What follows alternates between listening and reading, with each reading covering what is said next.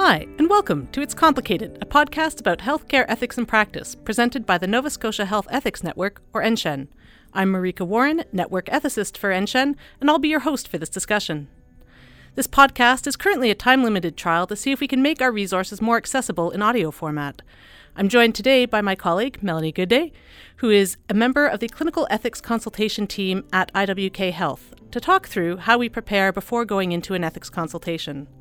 We'll be basing our discussion on a case that appeared in the Hastings Centre report, and the link to the case can be found in the show notes.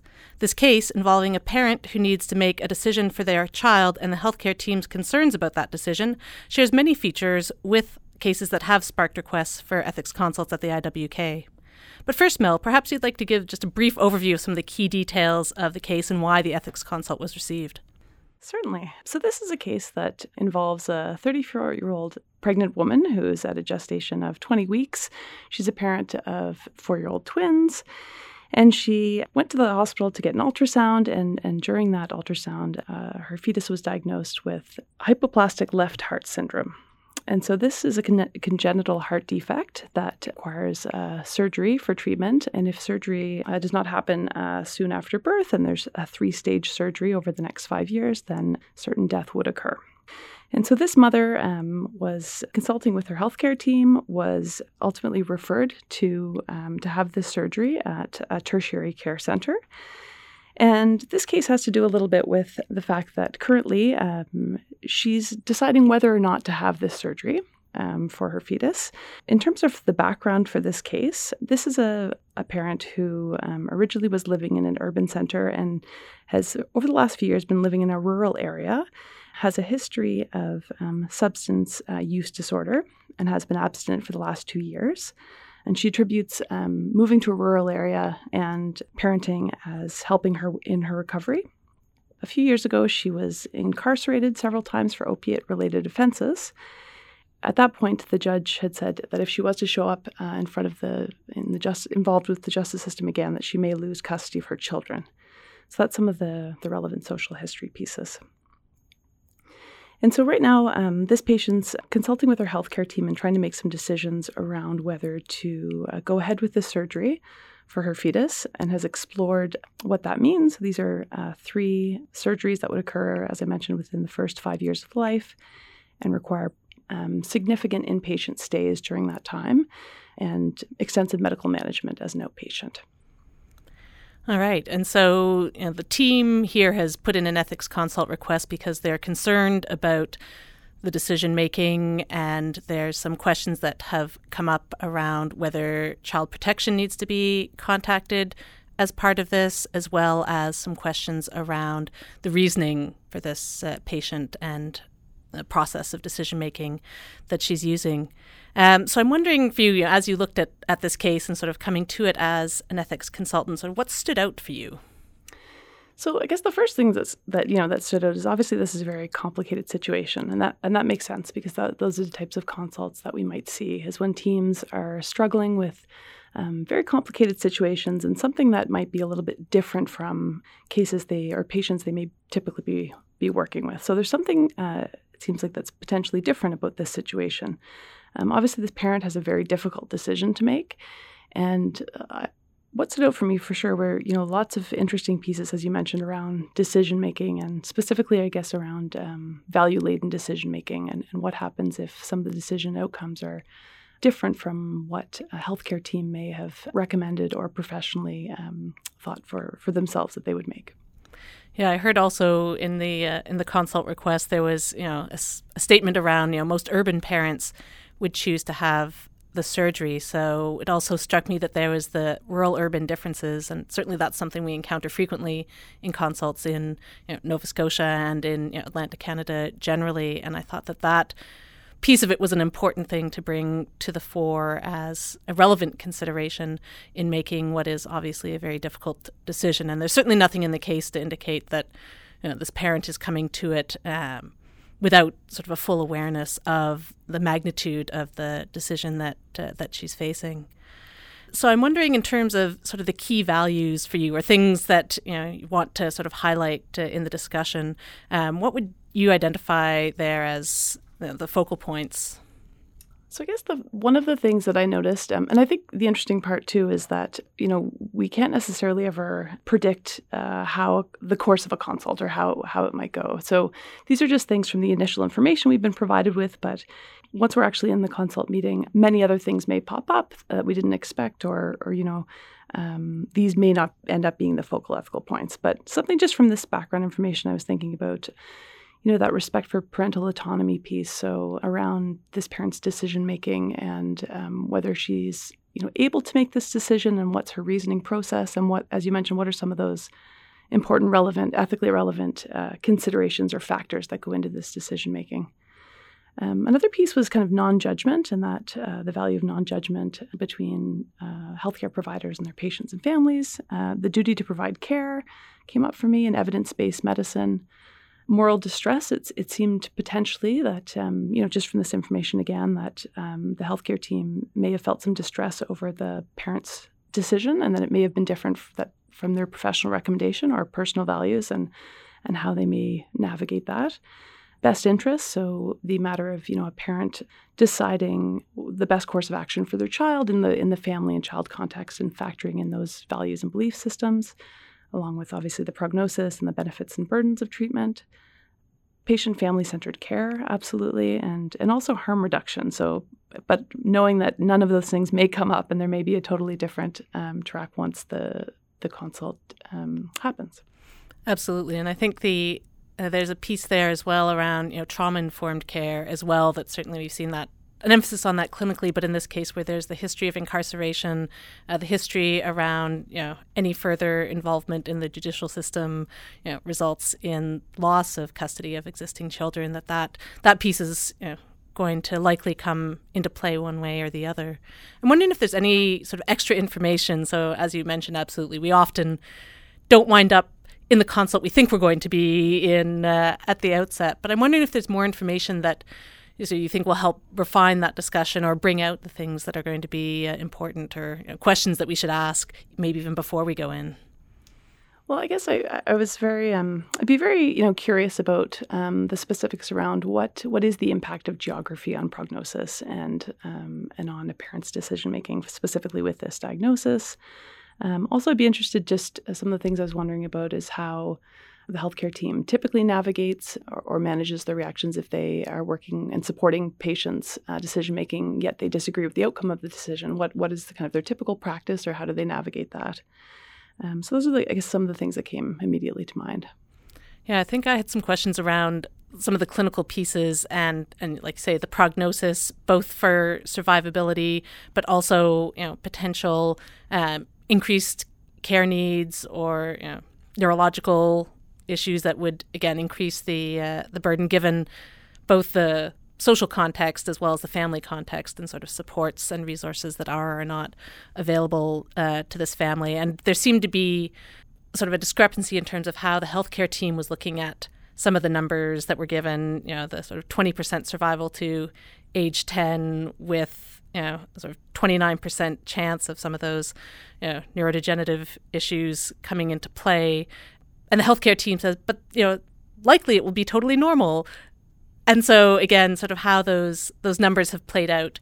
And I think the patient's understanding of some of those numbers as well. I think there's some conversation to be had there on sort of the clinical side, but also the ethical implication of that clinical information and the way that both the patient and team might be interpreting it differently. Absolutely. And just kind of to that point that on the clinical side is it typical that, for this diagnosis that it is acceptable to either choose palliation or the surgical treatment? Is that, within the realm of kind of what would be the reasonable parent standard to be able to do? And once all of those other contributing factors are assessed and weighed by the parent, is there some latitude there? Yeah, and I think that reasonableness piece, again, do we think of it as reasonable in terms of most parents that are seen by a service, or reasonable in terms of other parents sort of similarly situated to these parents? Because again, sort of the team may have calibrated their expectations in one way that might not align with, again, all those other factors that are in play for this particular patient. And I think another question that I'd have, and I think in thinking about how to approach this particular consult that I think would need to be asked fairly sensitively, but the degree to which there's been consideration of the equity, diversity, inclusion, of the role that stigma may be playing, implicit bias, sort of all of those pieces and the ways that they've influenced the discussion thus far and potentially have landed the team and the patient in a place where there is this sort of tension and conflict. Yeah, absolutely. I even wonder to the extent, too, that these services are available for a child with this condition of just the equity pieces and the systemic access pieces that are likely outside of both the healthcare team's control and obviously the parents, but could be causing distress in both realms. Absolutely. And the fact that they flag, again, in terms of thinking of equity very broadly with, again, that rural-urban disparity, that there's a note that there's twofold higher mortality if you're more than 90 minutes away from the surgical center. That strikes me as being a significant indicator of disparity and, again, something that should probably be highlighted in the discussion as a contributing factor that, again, not all patients and families are situated equally, in this case in a very literal sense, in terms of the distance away, and also, again, taking into account the fact that that setting has been therapeutic for this particular patient, because I know sometimes in these discussions there's somewhat of a tenor of, well, the family should just move to be closer for 5 years, or sort of, sometimes it gets almost to there being a tinge of good parents would do this sort of thing. And I think really emphasizing that, that general line is challenging in and of itself and should be resisted, but also in this particular case, being a good parent, really is directly tied with her being farther away from the care center because of all the other benefits that provides. And being the only person to have full knowledge of all of those contributing factors. Yeah. Yeah. And again, really, really honoring in that sort of patient and family centered way the experiences, knowledge, and those values that are important to her in terms of being a good parent to the children that she has, and also recognizing that being a parent of twins is often challenging in and of itself, much less with the additional requirements that having a child who requires extensive medical care brings into that dynamic. So you mentioned at the outset that sometimes we don't walk into the consult, we think we are, but in terms of this case, what might you expect or try and sort of be prepared to manage in terms of the dynamic in the room? Well, I think, it would make sense that there would be lots of emotion in the room. That would make sense. And I think there may be different power dynamics or interpersonal relationships that, or different, team functioning dynamics to be aware of. I think it'd be really, it's always very important to create a safe space where you can very much listen to whatever the team is bringing in terms of the consult to be able to help them frame it up. And so I guess that would be the kind of the initial thing, would be really setting the tone to be able to, first of all, be aware of what are the dynamics in the room, and then try and provide, validation around this is a very complicated situation for all involved, and how can we help flesh out some of the ethics issues or some of the values involved to help them work towards addressing them and addressing the dilemma.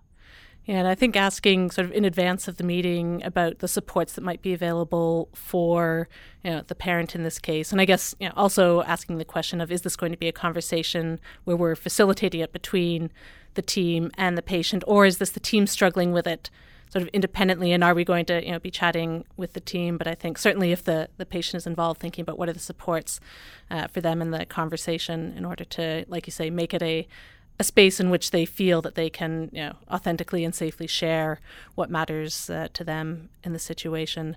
And I think, again, dealing with some of the potential undercurrents around sort of why this case, why this patient, and finding ways to sort of raise challenging questions without triggering sort of defensiveness on the part of the team, I think would be, again, like you say, being very attentive to the dynamic in the room and sort of being very intentional about how we phrase things and the sorts of questions that are asked. And again, like you say, framing it out around our role is to support and acknowledging, the fact that this is a very difficult, challenging situation, and that, we're not coming in to judge, because I think there's probably, like you say, going to be a lot of emotion, a lot of pre-existing conversations that we haven't been party to that are going to nonetheless sort of be there in the background for this discussion. I wonder, too, if it might, if it'd be helpful to Also for just, for us to be very mindful of the fact that being in a rural environment, there may be different relationships outside of professional relationships that people have in, in the community or personal relationships, just to be mindful of that may have a higher likelihood of occurring. And that may create additional dynamics. Absolutely. That there's that whole extra layer of relationships that needing to be sort of aware of the potential effects. And again, that the effects can be quite wide-ranging, sort of in both positive and potentially challenging directions. So we're coming to the end of our discussion at this point. So I'm wondering, from your perspective and through this conversation, what does it tell us about why it's often complicated when we go in to do an ethics consult? Well, I think, just by virtue of if, a patient or family or healthcare team consults ethics, it's because they're struggling with a challenging situation. So if it was easy to solve, it would have already been solved. And so it's I think, very important to just respect that people have already gone through some sort of process and they're looking for an additional lens maybe on the issue, and that we have a little bit of information. We never have the full story, and so we really have to be open to whatever people are looking to speak about in the moment at the consult, and help really draw out the ethics issues within whatever they're speaking about, and not have our own agenda of what we're going to be or what we think we're going to be talking about, because we know that's not helpful. So I think that's one of the pieces is it's always maybe the iceberg principle. We might know a little bit at the top of it, but there's probably 9/10 below the surface that we hope to create a space for people to discuss. I think that's a very apt metaphor, and as I think back to some consults that I've been in where I was, blithely oblivious to that iceberg, and wound up, to continue the metaphor, running my boat onto some of those shores there.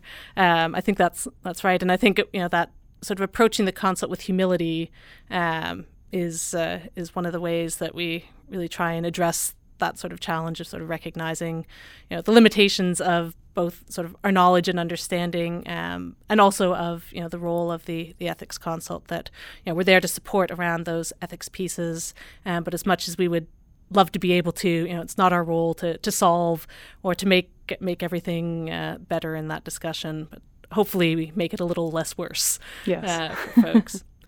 So Mel, thank you so much for coming and chatting through this with me. I think it provides a really useful resource for folks who are wondering what that ethics consult process looks like, whether it be patients and families or other clinicians who might be interested. So we really appreciate your sharing of your expertise and knowledge through the discussion. Thanks very much for having me.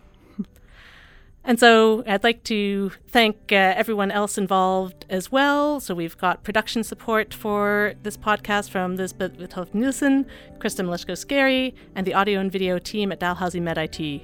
Thanks to Ben Capps for our theme music, and thank you for listening. Until next time.